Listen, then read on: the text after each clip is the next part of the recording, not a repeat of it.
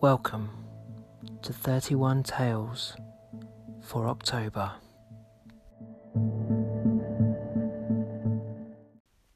The Haunted Bear. Mum had brought the teddy bear home from work. It sat on the table looking at me with round, glassy eyes. "Somebody just left this in the waiting area. I thought you might like it for your collection," she said. The bear had light brown fur and a red ribbon around its neck.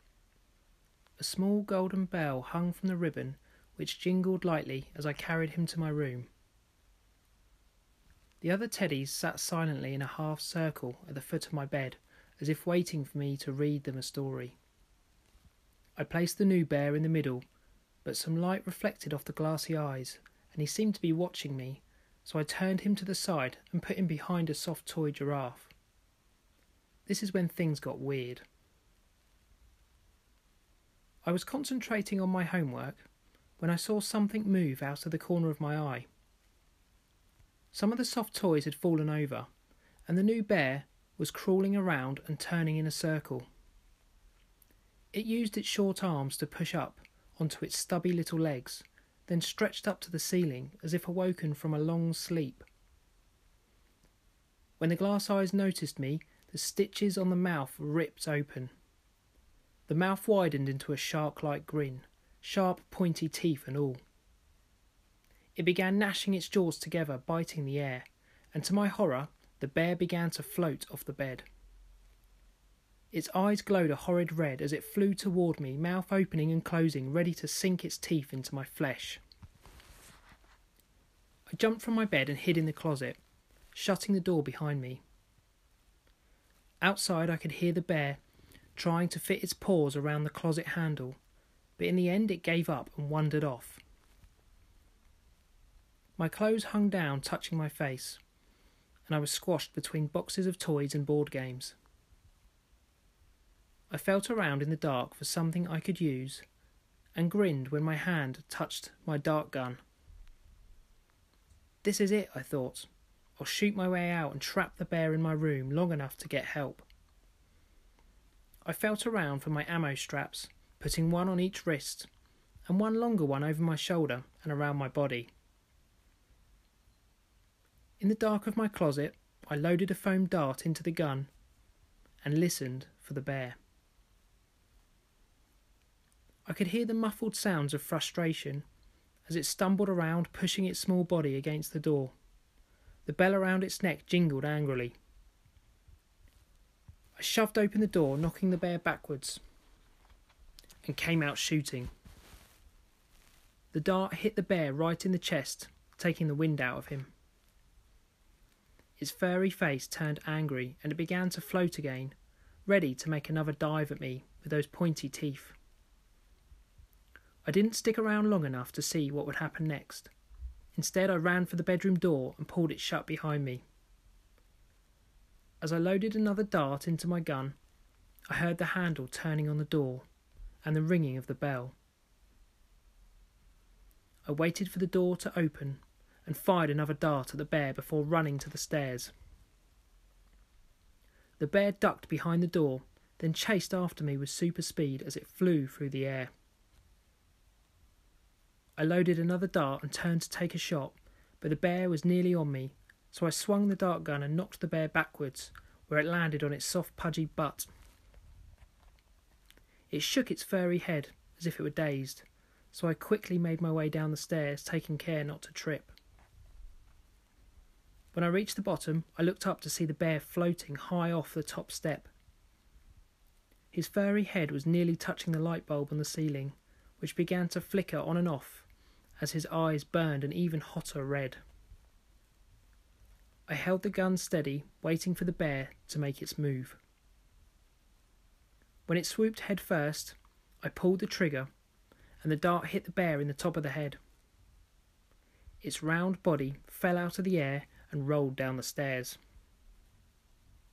I ran into the living room and crouched behind the sofa where my dad was sitting with a newspaper. "What are you up to?" he asked me. "The bear Mum brought home is trying to kill me," I shouted, keeping my eyes fixed on the door while I loaded my gun. "Okay," he said, "but please can you keep the noise down?" Without even looking up from his paper. What is he talking about, I thought. Keep the noise down? How can I be quiet when I'm about to be eaten alive? He must have thought I was playing some sort of game. Where's Mum? I asked, thinking at least she would listen to me. "She's gone to pick up your brother," he said, still not looking up from his paper. Great. I could hear the bell now jingling down the hallway.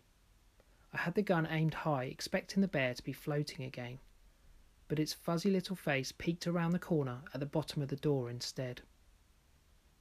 I dropped the gun down and fired, but the bear was too quick and disappeared. I reloaded and ran to the kitchen. From the kitchen I could see the hallway past the lounge, leading to the front door. I pulled the bin into the kitchen doorway and crouched behind it for cover. Then I grabbed the fruit bowl from the side and placed it next to me. The bear came slowly walking toward me on its stubby little legs. The red in its eyes had dimmed as if the chase had tired him out. I grabbed an apple and launched it at the bear. It moved to the side, so I threw another, and then another. Then I started on the oranges and bananas, quickly emptying the bowl. The bear managed to dodge some of the flying fruit, but I knocked it down on its butt twice before it got to the kitchen door. The bear scrambled around the bin to get to me, so I fired my dart gun, scoring a direct hit, then placed the bin on top, trapping him like a spider under a glass. I didn't think he had the strength to escape, but then the bin began to float. I started to reload the gun, but dropped it when I saw the bear flying towards me. I pulled a tea towel off the side and held it up like a net, just in time to stop the bear's jaws from closing around my arm. The teeth snapped as it bit through the tea towel, so I swung the bear and the towel to the floor. Without thinking, I jumped in the air, landing both feet on the bear's tummy. All of its stuffing came out of its mouth, and the bear stopped moving. Just then I heard the front door open, as my mum and bro came in together. "Oh my, what's happened? Have we been robbed?" I heard my mum saying from the hallway. The fruit, I remembered. I peeked around the corner and saw them both staring at the collection of apples, oranges and bananas all over the floor. The bin was upside down too, and all the rubbish had fallen out. I looked over my shoulder at the kitchen, which didn't look much better. Bits of chewed up tea towel were everywhere, like snowflakes on the ground, and the bear lay perfectly still with a stream of stuffing hanging from its mouth. I told them all what had happened, and to my annoyance, this is what my dad had to say. "I think if your bear had come alive and was chasing you around the house trying to eat you, well, that's something I would have noticed." Then my mum said, "Bear or no bear, you didn't notice your child lobbing fruit around like hand grenades or tearing up the kitchen." So we both got in a lot of trouble with Mum. She was still cross even when I went to bed. She must have felt bad though for getting angry, because when I came downstairs in the morning, she had fixed the bear and left it on the table for me.